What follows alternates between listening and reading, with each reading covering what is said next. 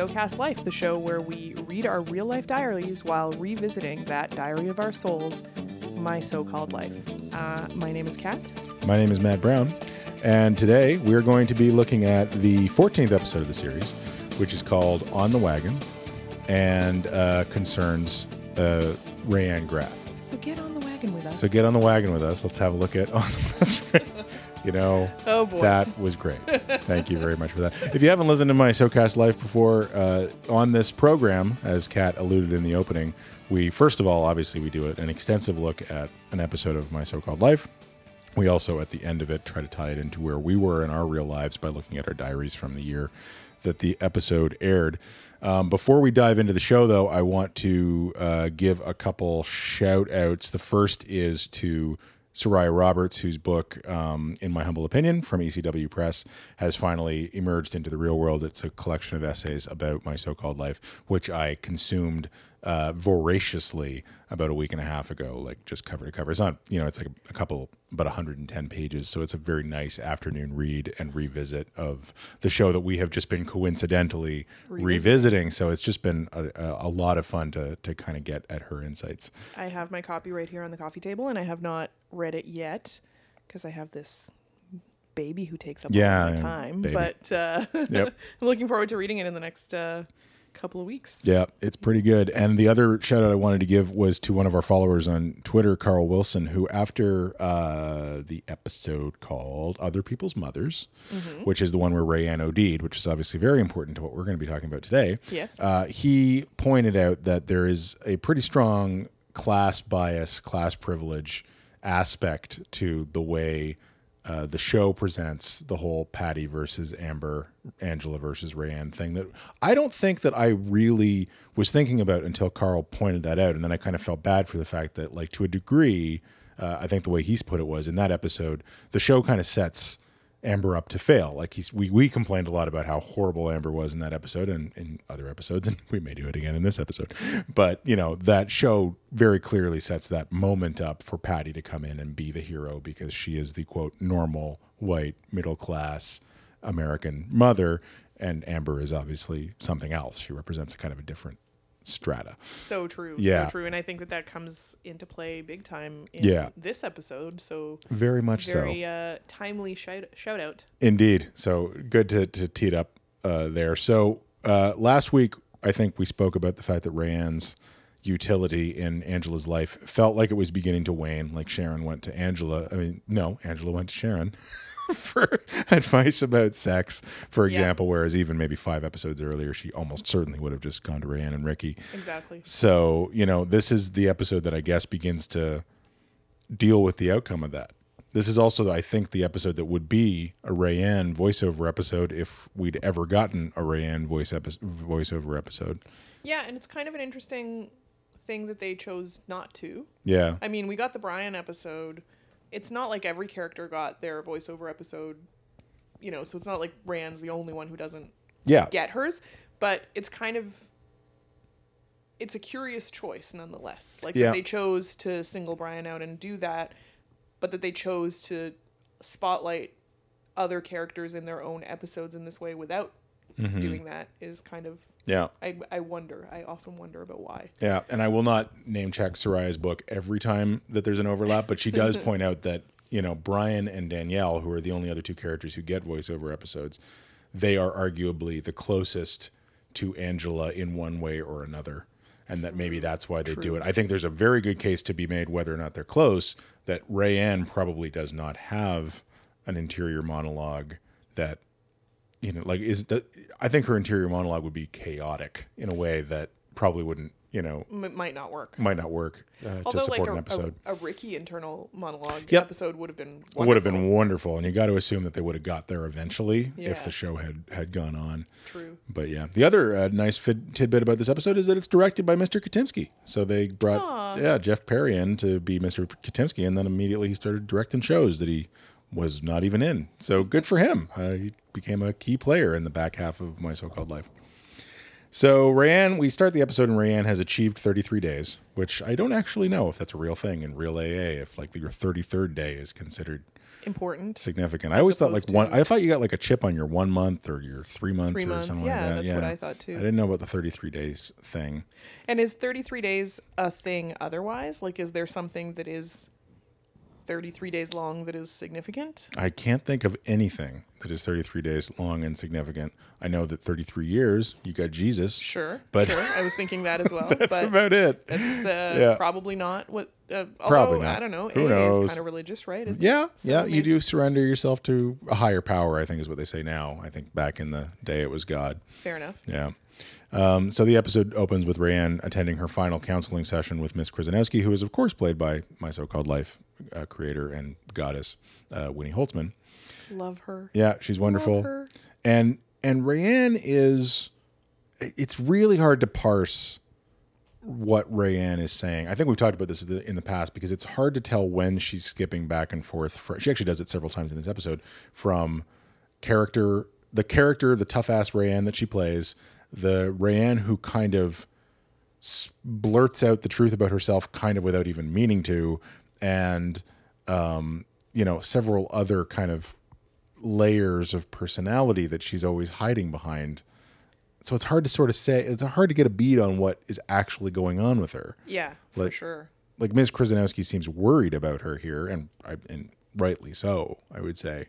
But she's just talking about how she thinks she's orally fixated and that it's because her mom didn't breastfeed her, but claimed to breastfeed her, but Rayanne suspects. Lied about breastfeeding her. Lied about breastfeeding Pretty her. sure that's not how oral fixation happens, but that's okay. Yeah, believe me, I don't know. You do notice in this episode, and I didn't go back to check others, but you do notice that Rayanne is definitely orally fixated in this episode. Like she's sucking on something, chewing on something, literally shot by shot through the whole thing. I feel like that is a thing That's in a Rayanne other episodes thing? as well. Don't quote me. I mean, whatever. Hey, my so-called life fact checkers, get out there. My so-called listeners, as we call our large and varying fan base, please get in there and fact check us. And then meanwhile, there's this other thing where, so yes, Rayanne feels that she's been distant from Angela. And then we cut to Angela, who last episode, broke up with Jordan and it was all very upset. But Jordan and Angela are now friends. Aside from the fact that they probably don't make out anymore, and maybe they do, but they doesn't seem to actually have changed their relationship at all. He still drives her to school. He still opens her locker for her. He still actually complains to her about his problems, which is, night and day. Or as Patty would say, it's a soap opera compared to what we would have seen, 2 or 3 weeks ago from him. They're close now. Yeah, they actually have like a real relationship now. Yeah, which is weird. I mean, it's weird that they got here. It's weird that breaking up, not breaking up kind of didn't divert them away from that. And it's weird that now Jordan is okay with publicly having this obviously significant friendship with this weird girl. With Angela Chase. Yeah. Yeah. Because that weird girl. Yeah. Because he is now like obviously close to her. Maybe not in a romantic way, but they are obviously close friends. He talks to her about his problems. He drives her to school. Like all of these things are like things that you do with your best friends in high school. But it's weird that he would be now suddenly totally cool with being like BFFs with Angela. Yeah. And there's a weird purity to it. Like I could certainly see a thing where Jordan keeps Angela around like narcissistically, sure. She's so obviously infatuated with him still that it just feels good for Jordan to have her around. But that doesn't actually seem to be the case. Like he doesn't seem to be thinking like that at all. He's obviously still very obsessed with himself and is really upset about this whole frozen embryos Tino situation at the beginning of the episode. The fact that they've used Tino's absence now as like the fulcrum of an episode plot. Pretty funny. Very good. I do appreciate that about them.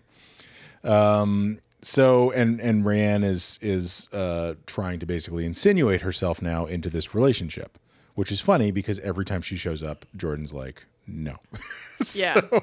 And she's doing it on her mom's advice. Yeah. On her mom's totally weird advice, I think.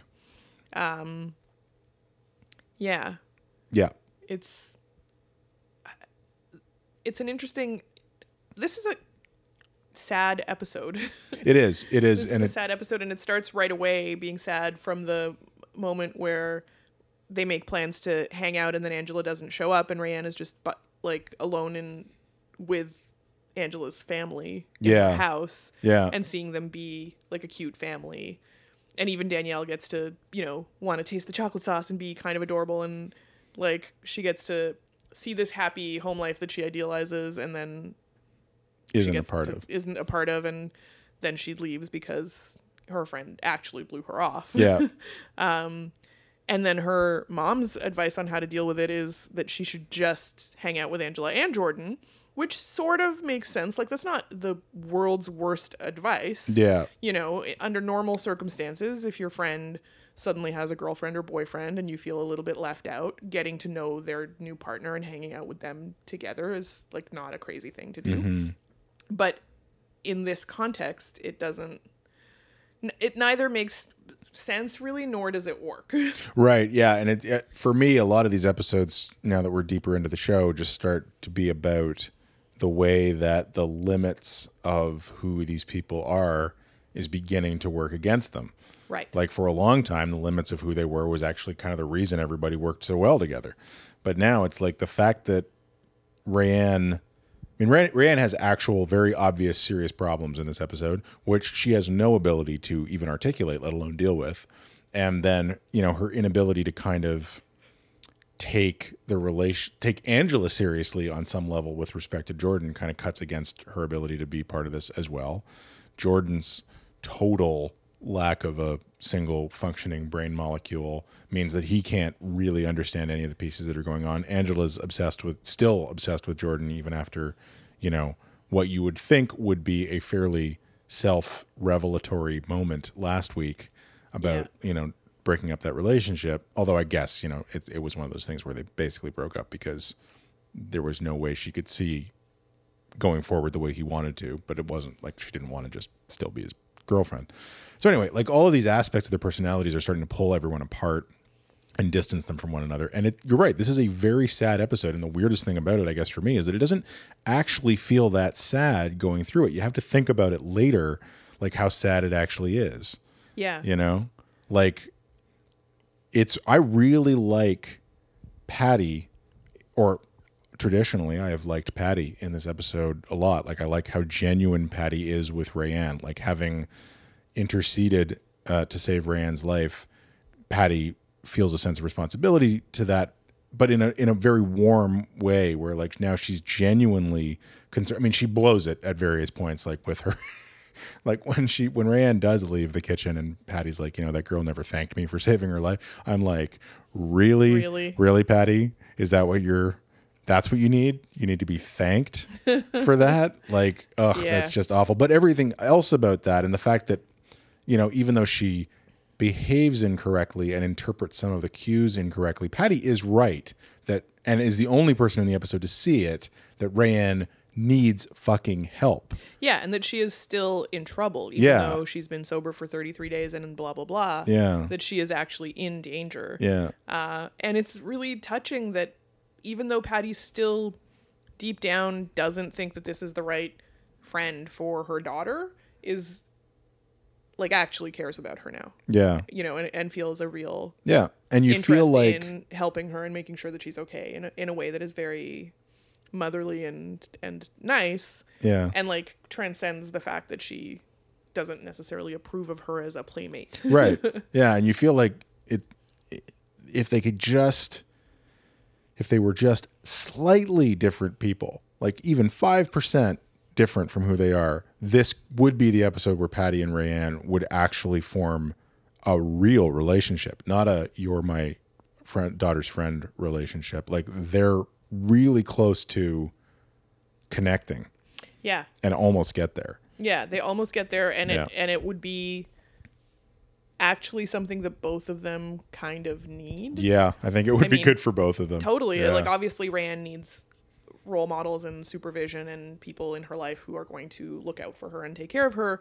But Patty totally needs to take care of someone, and she totally needs the kind of teenager who will blurt out things about her life and be open and all of these things that Rayanne kind of naturally is without thinking about it, that Angela completely is not. Right. Yeah, exactly.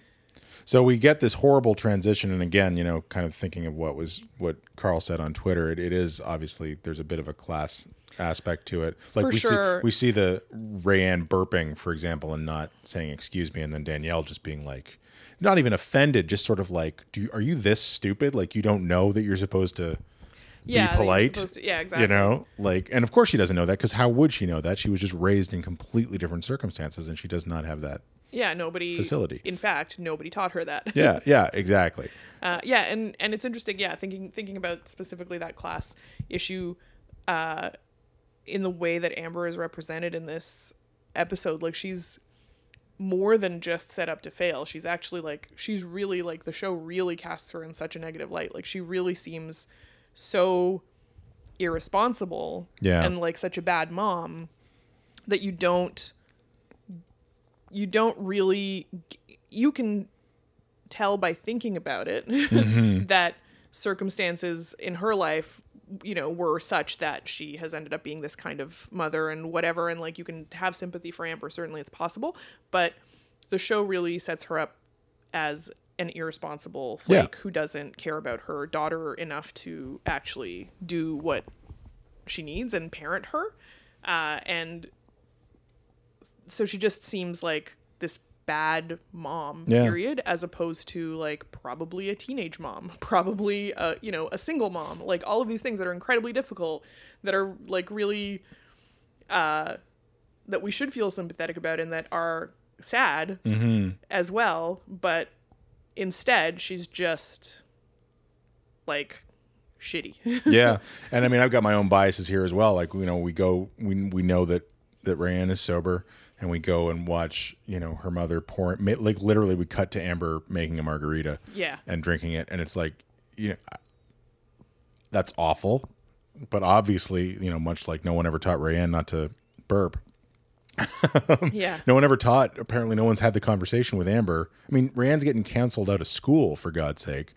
You know, no one's told Amber, oh yeah, you got a recovering alcoholic in the house. You can't have booze in the house. Yeah. Like, that's kind of rule number one for being within the support system of a recovering alcoholic. Yeah, you do away with the booze for a little while. Yeah. It doesn't mean never, but it means you don't make a margarita at 4:00 and drink it with your daughter. That's dumb. Yeah. You know, but again, I think we should intuit that Amber would simply never, she wouldn't know that. She's never been given that information. Yeah. I mean, Amber, like looking at her now through my present day lens, as opposed to when I was a teenager and watching the show, Amber to me seems like a really good example of a person who was probably not well equipped to be a parent when she became a parent and was never given any of the tools and kind of got along as best she could and has managed to make it so far. And, you know, they're both alive.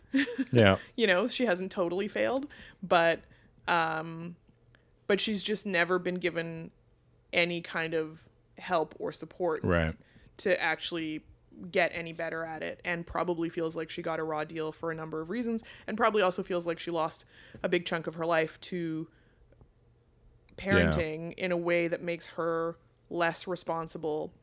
Which is why I think she's chosen to sort of identify Rayanne as her teen girlfriend, and she's still a teen girl. We're teen girls who live. I mean, it's like a horrible Gilmore Girls prequel, you know, where the reality of it being like, yeah, you know what? If you don't actually set that age boundary between yourself and your child, it's got a lot of downstream implications that could be bad. Yeah, and if you don't see yourself as the mature authority figure who is in charge of the situation in a specific kind of way, then it can devolve into this sort of like dysfunctional buddies relationship that doesn't actually work and is terrible for the actual child. But yeah, like Amber just doesn't have the toolkit. Right. She was never given it. She really is set up to fail by life. Yeah. Right. Not just by the show, but in fact by her circumstances.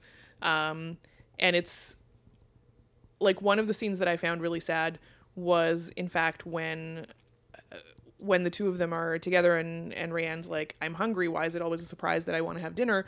And she's like, okay, what's really wrong? Yeah. Which is like, she's right. There is something else actually bothering her daughter. She is perceptive enough to realize that something else is going on. Mm-hmm. But it's done in this way that makes it seem like, oh, the fact that I've never made you dinner is not really a problem. Right. Something else is bothering you because this is just our life. You couldn't possibly actually be complaining about being hungry for dinner. Yeah, exactly. which is like just another layer of sadness. Yeah, I know. It's like she glosses over, like, because she's right that that's not actually the problem, but then she glosses over the fact that that's actually still a problem. Yeah, like it's that there's a problem. no food and you're eating Chinese takeout from several days. Like I saw that butterfly shrimp come out and I was like, don't eat that. Don't eat that. That's probably not safe anymore. Not good. Don't do that. So the next scene is the one where Rayanne just jumps into Jordan's car while Angela's there and he's still griping about frozen embryos. And we see some of that defensive performative behavior where she says that she got over the jilting the night before by getting drunk, which is obviously not true, but I think it's one of her ways of hurting the people around her to remind them that she is still in serious trouble, and they're still not picking up on it. Right. This is also the scene where I start to wonder if Rayanne is suffering from a mood disorder, like whether she might be bipolar or something like that, because as soon as she jumps onto this idea of being the new lead singer of Frozen Embryos, she becomes incredibly manic. Yeah, and for she a very has, long time. Not to diagnose her, medically, but she does have manic episodes throughout the run of the show. Like there are definitely times when she becomes sort of hyper focused and obsessed and a little bit over the top in her enthusiasm. In fact, and whatever. One of them led to the party where the whole thing happened. Right? Exactly. Like that was also a manic episode. Totally a manic episode. Yeah. So yeah, she's definitely having one now about this band thing and refusing to see that it might be a bad idea, or not even that it might be a bad idea, but just that other people might not be as into it as she is. And this is also, interestingly, when we see the like hyper worry of Ricky. Yeah. Which is really like a very interesting part of this episode. Yeah, I my notes actually say so. 1, Jordan's appalled by this idea. 2, Ricky's trying to manage Rayanne's expectations again, and Rayanne is just trying to find some shred of self-esteem to cling to and failing. Yeah. Like the thing where she's kind of singing Sesame Street in the bathroom and Sharon overhears her and is like, yeah, you got a decent voice. That's one of those weird migration moments from facade Rayanne to, wait, holy shit, are you serious? You think I could actually sing in front of people? Like, because, as much as she projects this, I can totally do this bravado, she obviously does not actually think she can. Yeah. Totally. Which is also heartbreaking. So let's take a break from the heartbreak for a moment and just pause on the fact that Danielle has a boyfriend. Well, not a boyfriend. They're keeping it loose. But some boy named Ryan is calling her from school. I love Danielle so much. Yeah, me too. I would like to think Danielle's entire romantic life is completely different from Angela's. Like by the time that she's 15, she's kissed 17 guys. She's had like relationships in various shades and forms, like right up till then. Oh, like, totally. She's not in this pronounced latency that Angela and Brian are in, as Brian's parents would put it. Yeah, no, Danielle's clearly got it together way more.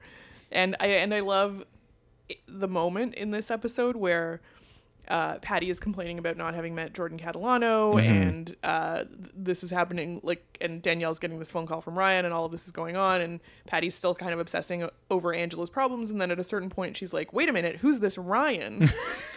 And Danielle's just like, I'm late for school. It's like, you know what? You've had your chance to pay attention to me. Yeah. I have been literally doing handstands to get you to pay attention to me, and you have not bothered to, and now it's too late. Yeah. Yeah. Nothing would have made Danielle happier for the last 13 episodes than for someone to say, who's Ryan? And now it's like, I gotta go. Yeah. Fuck you. Totally. Missed your chance. So the Frozen Embryos are at their rehearsal, and Rayanne shows up. And the first thing that's hilarious about this is that, first of all, the guys that they cast as the other band members are hysterical, poor actors, very stereotypical, just very funny to watch. But also, here's poor Jordan, who is an idiot, who is basically trying to be the Papa Bear of this group of fighting idiots, which is a really interesting, we have never seen Jordan in a mode where he actually needed to organize anything, let alone anyone. So you can see that they're, not going to work out. Jordan actually goes and calls Angela on the phone, which I thought was just so hilariously old school. That just took me straight back to that idea that you could just be, doing something on a Wednesday night and the phone might ring and it might be someone calling you out of the blue, and how weird that is. Do you remember that sensation where you didn't have call display and you hadn't set up that this person was going to call you? So someone just had your number and they might call you. Yeah, that happened to me in high school all the time. Yeah. I cannot remember the last time that happened. Well, it can't happen now, right? Yeah. Like, even leaving aside the fact that we don't generally call people unless we've texted them to say, hey, I got to call you or something like that. Even that, who they are when they call you. You get their face light up on your phone. And yeah, it's never going to be a surprise. Yeah. No one's ever calling you from a payphone or something. Yeah, exactly. Yeah. So Patty listens in on the phone call, which we almost get into kind of Shakespearean levels of misunderstanding of people kind of getting portions of conversations and not having the whole context. So Patty listens in, and the outcome of that is that she thinks that Rayanne is out drinking. Yeah.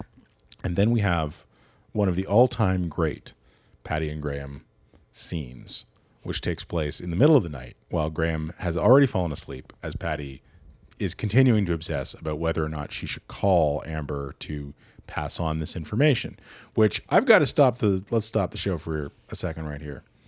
The clear message between Graham and Patty is you just never, ever do that. You don't call somebody's parents and say, there's somebody, I'm worried about this, I'm worried about that. Why the fuck not? I will say my parents for sure would have called.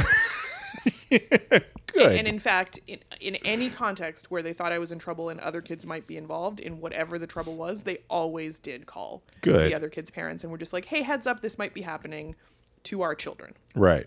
Like, so leaving aside the fact that, as the community of people around Rayanne who are her only hope of dealing with her addiction issues, I would say that everybody there certainly has a responsibility to at least raise concerns. Mm-hmm. Even leaving that aside, where does this nth level taboo that Graham and Patty discuss in this scene, where does that come from? This idea that you just can't call the parents of one of your children's friends and say, look, something's going on here. Yeah. Of course you can call them. That is your responsibility, in fact. Yeah. To make sure that the other kids around you are okay. Yeah. And that if you see something happening that you think is bad, yeah. that you alert their guardians. That is, in fact, your job. Yeah. Of course you call them. And Graham is right. No one likes to hear that they're a bad parent. No one likes to be told that they're doing a poor job of raising their kid. But that is not the same thing as phoning someone and saying, hey, I think...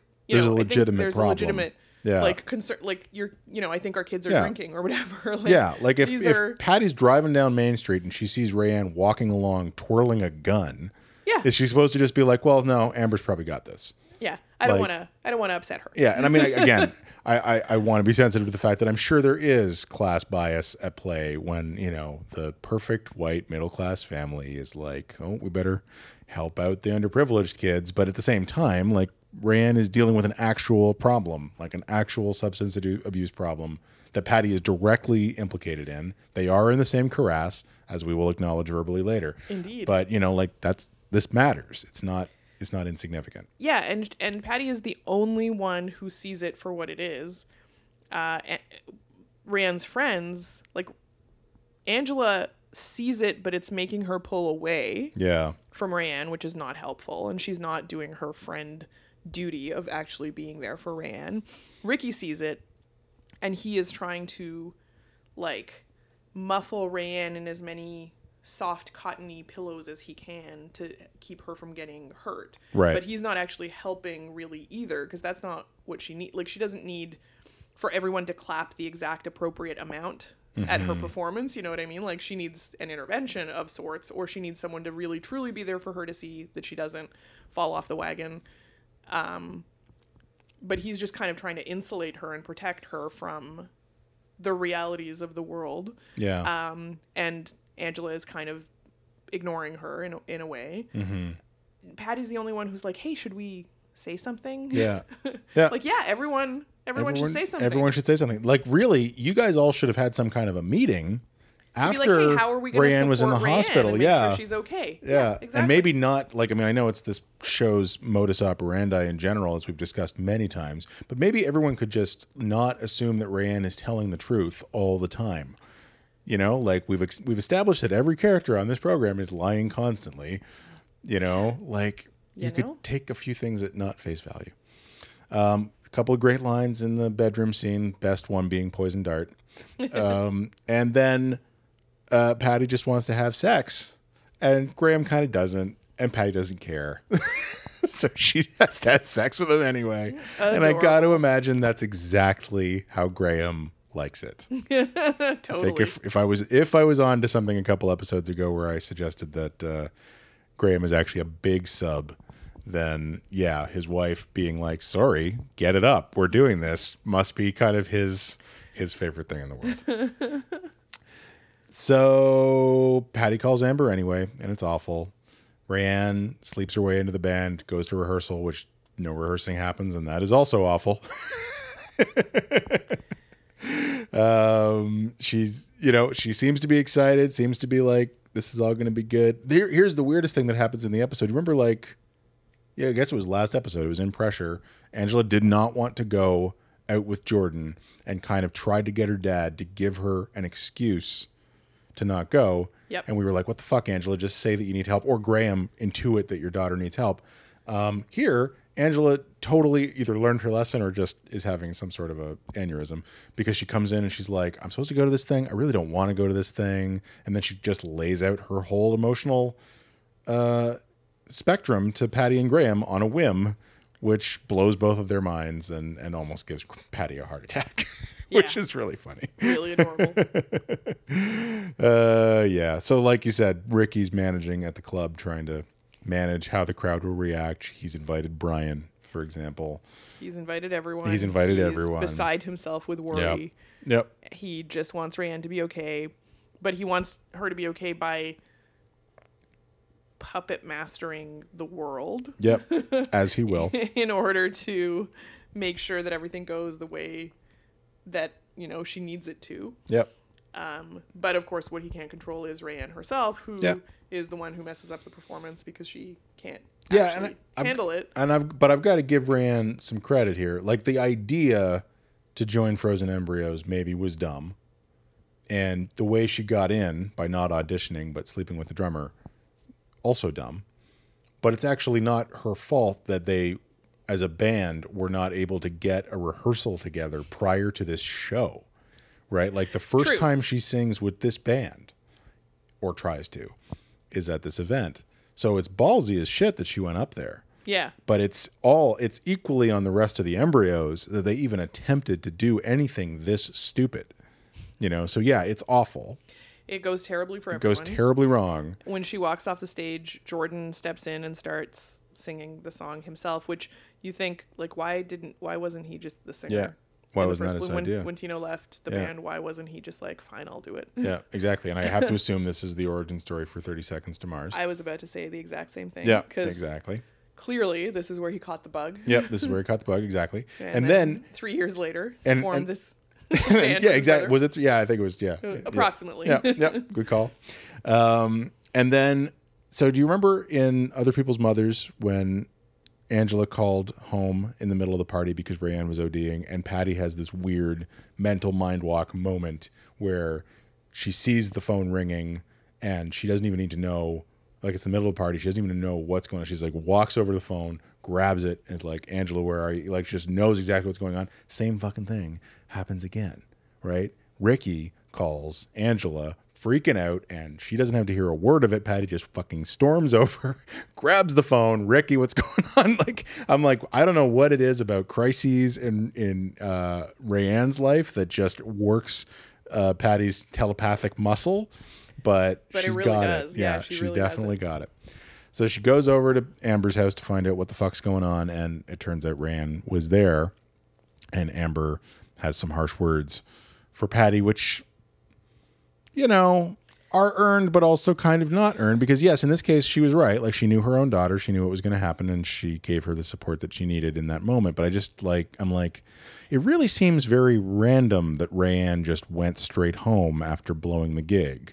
Yeah, the harsh words are semi-deserved, because Patty's preconceptions of what is happening to Rayanne and her kind of attitude going into this conversation are definitely judgmental. She definitely judges Amber and thinks Amber is a bad mother. And in this case, Rayanne's actually at home. She's safe. She's been fine. Everything's okay. But I think that is only because she happened to choose to go home. As you say, it's sort of random that she went home. Had she chosen to do any other thing, she actually probably would be missing. Yeah. Because Amber wouldn't have had the foresight to realize that this gig with the band was actually a big, stressful deal and might be a breaking point for her recently sober daughter and all of these other things. Yeah. Like, she knows that Rayanne is nervous about it, but she doesn't seem to take it one step further to realize what that actually means, given the full context of what's happening to Rayanne. Yeah. I guess what it comes down to is that no one in this episode, with the exception of Patty, is actually taking Rayanne's sobriety seriously. Yeah. Like, on the idea that this is actually hard work, and it will be hard work for a long time. Yeah. And it's a big deal. And it's a big deal. And it will require a lot of help. Support. Yeah. And, like, Ricky kind of realizes it, but Ricky doesn't. He's not equipped to help fully either. And Ricky is his own wounded bird. Yeah, exactly. Right? Like, he can't actually be her full support system. He needs a lot of support himself. Yeah. So he wants to make everything okay, and he's worried about her, and he knows that it's a big deal, but he's not able to actually provide what she needs. And the kind of network element of support that she needs is just not there. Like, no one's talking to each other. No one's working together. They're not really realizing what's happening with her or not taking it seriously. Yeah. It almost feels to me, and there's nothing in the episode that directly says this, but I'm thinking about it now. It almost feels to me like they all sort of just don't expect it to last. Yeah. You know? Like, maybe they'll be like, maybe at best they're like, well, she's underage drinker anyway, so she'll knock it off until it's legal and then she'll start again. It's like no one's taking the idea that she actually is an addict seriously. Yeah, it's almost like it's not even that they're not taking the sobriety seriously, it's that they didn't take the drinking seriously enough. Yeah. Like, that they didn't really think about her as an addict with a serious problem. Mm-hmm. Almost like the ODing was like this accident. Yeah. That was not the result of a real serious issue. Because if you think about it as a real serious issue, then the sobriety is automatically a big deal and a difficult thing. But if you think of it as like, oh, she drinks sometimes and now she's trying not to drink. Yeah. It's like, it's not a big deal. But it's, you know what I mean? Like, if you don't take the alcoholism or the drug addiction seriously as a real thing that someone has to battle that is not easy to get over, then, you can kind of be like, oh, yeah, my friend who used to party too hard, like, is not partying right now. Right. Yeah. So Patty volunteers to drive Rayanne to school, and we do get a nice button on that, which is that she tells her that they're in the same crevasse, and then she gets her thank you. And she does get her thank you, which I'm not up for Patty wanting the thank you. I think that's gross.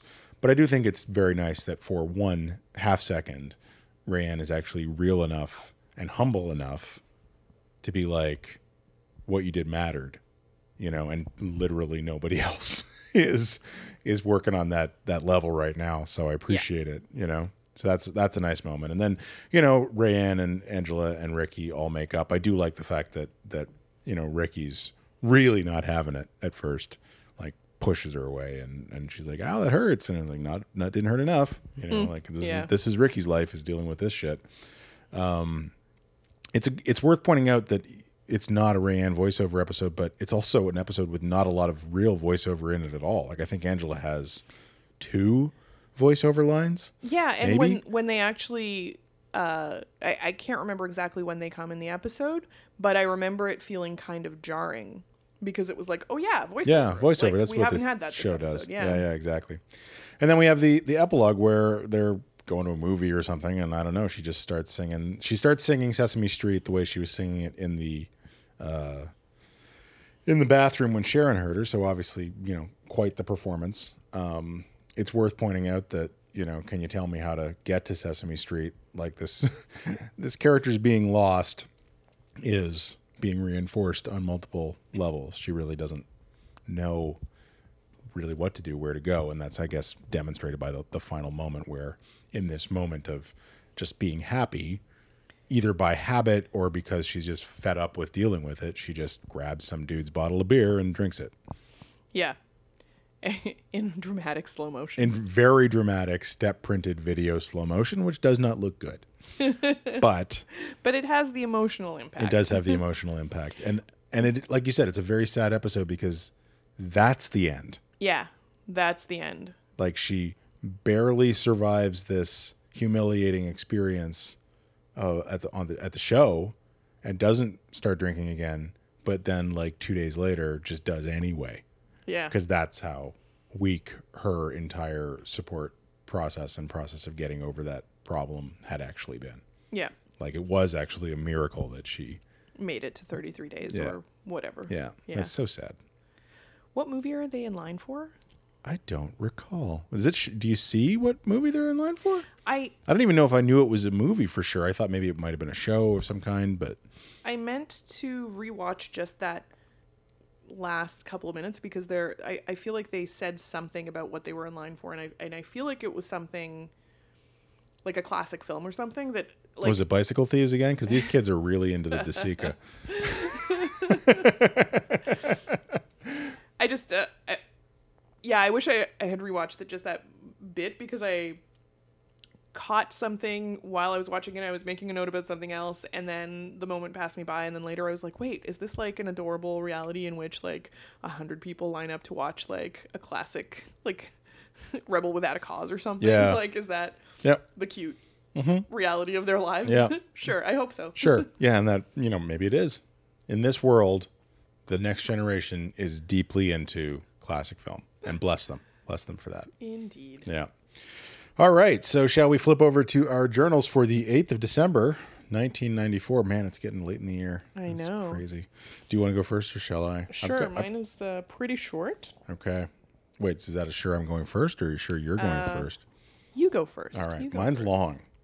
Ooh. So get ready. This might actually be the longest one I've read out here. Oh, wow. And I don't know if I know entirely what was going on here, but I can probably help it. Okay, 12/8/94. Wrote my biology exam, which was funny, and was then confronted by Amelia. Honesty was the word of the day, and although she kept sighing over the loss of our friendship and promising that she would not still be there if this thing continued, I knew she would martyr herself over me.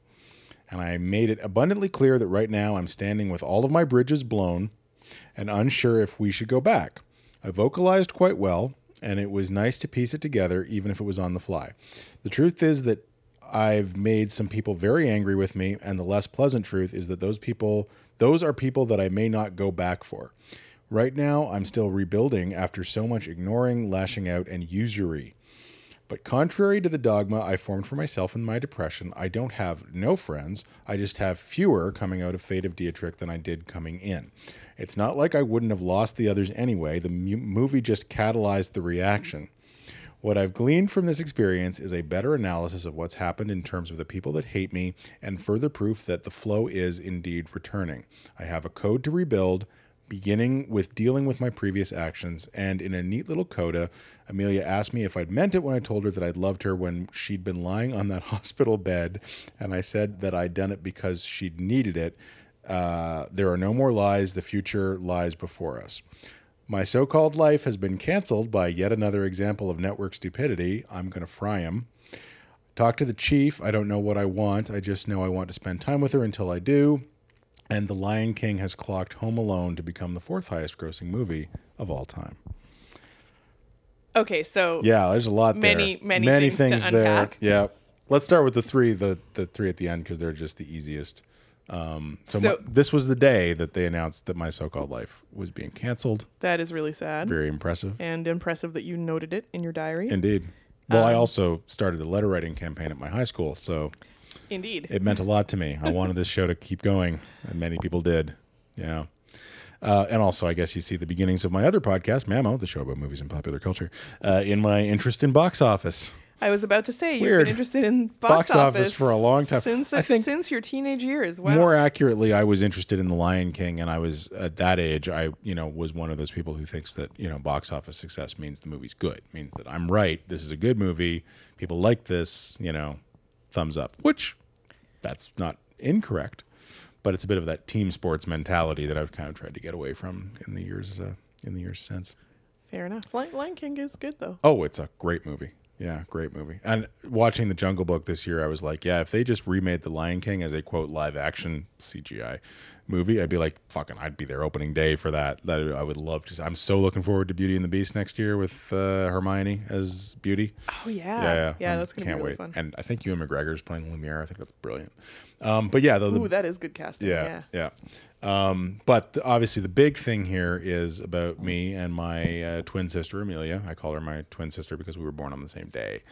And unless I'm mistaken, what we're dealing with here is that at some point she developed feelings for me and I was a real dick about it. Now, I would have said that point was maybe a year and a half prior to this.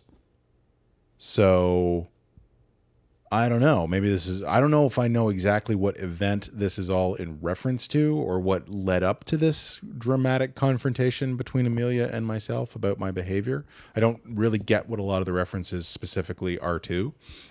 I will say that I did go with her to the emergency room at some point I think it was in that previous summer. I can't remember what was wrong with her, like specifically, like there was some abdominal crisis. But yeah, it's a really long, weird, and pedantically verbose. I love your teenage voice. It's so adorable. It's ridiculous. Well, one of the things that reading this I really like, and I'm still guilty of this, but I guess in this particular case I'm guilty of it more. A lot of near malapropisms here, like using words that I didn't entirely know how to use correctly in context, but I wanted to use. So I use them here. Like my use of the word dogma. Dogma comes up a lot in my journals that we've read on this show. And at no time, I think, am I using the word dogma correctly. Like, it's close, but it's not exactly. It's not like my use of the word usury. Yeah. Like, that's close. Like, I can see why I made the connection, but that's not actually, you don't use that to talk about people using you emotionally or manipulating you or anything. Like, it's more about money. Yeah. It's like, more of a specific. Yeah, it's a very specific concept. Term. And I do that an awful lot, And as usual, I think we've discussed this in the past, so self-righteous, so self-important, so angsty, so dramatic. Oh my God, what a big deal. I do to this day. You burned all the bridges. I burned all these bridges, and then I was like, you know what? I haven't decided if I'm going back for all those people. Maybe some they of those may not deserve me. That's right. Some of those relationships I've just going to allow to expire. Yeah, I don't know specifically. I do remember that making Fate of Dietrich, which, as my so-called listeners may recall, is the movie project that I was working on that fall. Mm-hmm. I did, as I often did in that particular era of my life, act like a tyrannical dick occasionally to people, both on and off that project. Because, kind of an unholy mixture of I was just that stressed out, Brian Krakow style, when he was freaking out about his exams last week, and also thinking that that's how filmmakers are supposed to behave. Right. That's how you be an artist. Well, I was really into Jim Cameron in '94. Like, Jim Cameron was my guy, So I'd read all of the shit about what a fucking dick that guy. I think I'd already seen the. If you've never seen the documentary about the making of The Abyss. I have not, but I would love to because I love The Abyss. And I love The Abyss too. And it's great. It's called Under Pressure. It's basically about what it's like to shoot a movie in a flooded nuclear reactor, because that's what they did. Holy shit. And there's this point where Ed Harris is just like, Yeah, we were under there for whatever, 12 hours, like normal. It was like maybe our 15th day. And I was just driving home and I just burst into tears. And that's Ed Harris, right? Like, wow. I don't think of him as a tearful man, as a guy who lets the pressure gets to him. And I'm like, wow, James Cameron made Ed Harris cry. Anyway, so, I'm sure I was an enormous cock.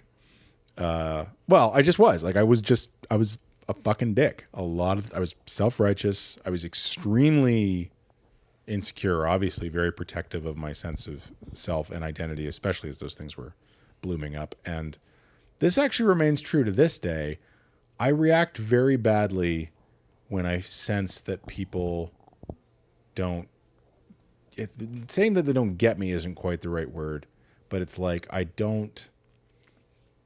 if people try to put a certain emotional character on me or something, I find it really frustrating.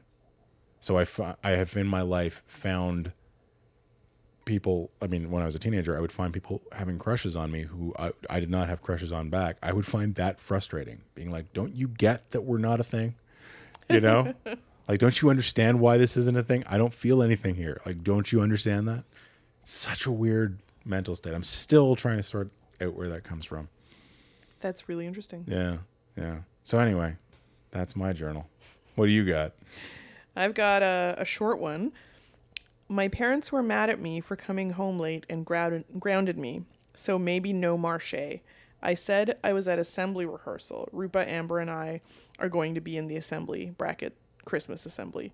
Anyway, what I actually did was go for a smoke with Kay. He told me that Rupa keeps telling me not to Rupa keeps telling him not to keep inviting me out for coffee because she's afraid I'm going to blow my friends off for him. Anyway, later tonight, my mom changed her mind, so I can go out after all to Marche. Rupa will be sleeping over. Cool. Does everyone who's listening know what Marche is? I too loved Marche in my teenage years. I feel like it's a teenage mecca. Yeah, it kind of is. So Marche is it's a restaurant, but it's like a weird market style restaurant where you basically walk around to various food stands and get stuff. Yeah, and you have like a stamp card essentially. Yeah, exactly. That you there's like the pasta station and the salad station and the steak station or whatever. Yeah. And you get whatever you want and get your card stamped, and then you pay on the way out for whatever. Which, by the way, if you're an idiot teenager, is dangerous as shit. Because I'm pretty sure the first time I went to Marche with my friends, I walked out, gave my stamp card to the person, and I was like, wait, what? Yeah. All you can eat buffets are vastly preferable to stamp your way through ritzy downtown Toronto food. I remember once sitting because we went several times, my friends and I, to Marche, and it was kind of a big deal because Marche is all the way down at like Front and Young or whatever. I work like a block from there now. And now you can go all the time. Anytime I want, and I just don't. Weird. Weird. Yeah. But I lived in North York, so it was like, coming from basically nearly the top of the subway line, like up at Shepherd Station, all the way downtown. Like it was a big deal that we got to go by ourselves to, Anyway, I remember once sitting at Marche with some friends and talking about like how much we would have to consume on one person's card in order to make it worth losing, like quote unquote, losing the card. Right, because they had a fee. You couldn't leave without a card. Exactly. They would then charge you whatever their minimum basic fee is for, if you lose the card, you have to pay them $200 or something. And it's like more than you would spend on a dinner. Yeah. Which makes it preferable than to not accidentally lose your card or whatever. Right. But I remember at the time like doing a tally being like, how many like bottles of champagne could we theoretically drink because we're all underage and we can't order wine anyway. But like what would we have to eat in order to like make it worth flushing one of these down the toilet? We of course never did that. I'm sure we had the same question. Paid for our food, but I'm pretty sure me and my friends, including I should say Amelia, who was mentioned in this journal, and all my other friends, I'm pretty sure we went to Marche like for prom, like the night of prom. I think we went to Marche. That's how central. Yeah, Marche was a really big thing. Yeah. I'm pretty sure that my next entry, which I will be reading for the Christmas episode, is actually like a cool recounting of what we did at Marche. I love so it. There will be follow-up. I hope that I have the same thing in mind. That would be great. Did I tell you, by the way, that I started handwriting my journal again? Did I mention that? You did. You I did. In the last episode. Okay, so it has been brought up. Yeah, this is entirely... How's it going? It's making my hand hurt less than it was when I started. When I started, I think I got through half a page before I was like, no. It's funny how fast you cramp up when you're not used to handwriting. Because, I started... last year, I got one of those day planners that's like the days of the week on one side of the page, and then the other side is just a notebook page. Yeah. And I started as a way of getting back into the habit of keeping a journal. At the end of each week, I would jot down a page's worth of whatever about the week that had just passed. So it was relatively simple. It's like, it's just one page. It's just once a week. Mm-hmm. I can keep this up. Like, I'm not going to not write in it for 2 months and then be like, well, I may as well give up journaling. Right. Which is something that I've done over and over again for many years. And I managed to keep it up. I did it all year, and I'm doing it again this year, and I'm still keeping it up. But the first couple of weeks were brutal. Like, my hand hurt for ages, and then by the end of the year, it was like, oh, and now I'm back in the habit of occasionally handwriting and not always typing. But it's amazing how your hand falls out of the habit. Absolutely. We're the last generation of cursive right here. Yeah, totally. Your kid is not going to learn cursive. I'm totally going to force my kid to have good handwriting, though. Yeah, well, you should. Yeah. I come from a long line of school teachers on my dad's side of the family. Lots of teachers in various capacities. And when I was little, my grandfather, who I think taught like math maybe, taught me how to write numbers neatly. Because he looked at my math homework and was like, these twos are atrocious. Fantastic. Learn how to write nice twos. No. And I still write nice numbers. Do you loop the curl or no loop in the two? It's like a little, I'll show you. It's like a little, it looks like a little swan or a duck or something. Lovely. All right. Well, thanks for listening, everybody. Our next episode is, of course, the Christmas episode, so-called Angels, which I don't think I ever actually knew this before, like last week, but I just found actually is the episode that does not have any voiceover in it. So it is that one anomaly. We are going to try to get that recorded in the next week or so we can get it up for you on schedule, because we are both going to be out of town at various times in August. But if that episode is late, we apologize. You can, of course, look for it at modernsuperior.com, where you can leave comments on this episode if you are so inclined. You can follow us on Twitter at MySoCastLife for all the updates of what we're doing and occasional pictures of Jared Leto doing something stupid, which, because Suicide Squad is coming out in like a week and a half, there's a lot of those right now. So it's like a field. It's ready for the picking. I just saw the pictures coming out of Comic-Con of all of the Jared Leto dolls. Oh my God. That they've made for, like, and they've gone nuts. There's already 4 Joker dolls from this company that I follow called Hot Toys. And I'm like, that is madness. I could create so many custom Jordan Catalano action figures. It's like, I almost want to, like, I almost don't want to, but I almost want to, like, make a perfect custom Jordan. I want you to. Yeah, I know. Well, I know you do, but I would only end up melting him in the microwave. That's the only reason I would make a custom Jordan, is to destroy it. Vent my spleen at last. Fucking Catalano. Finally. Yeah, exactly. He shall feel your wrath. He shall. He shall indeed. All right. Thanks for listening, everybody. We'll talk to you soon.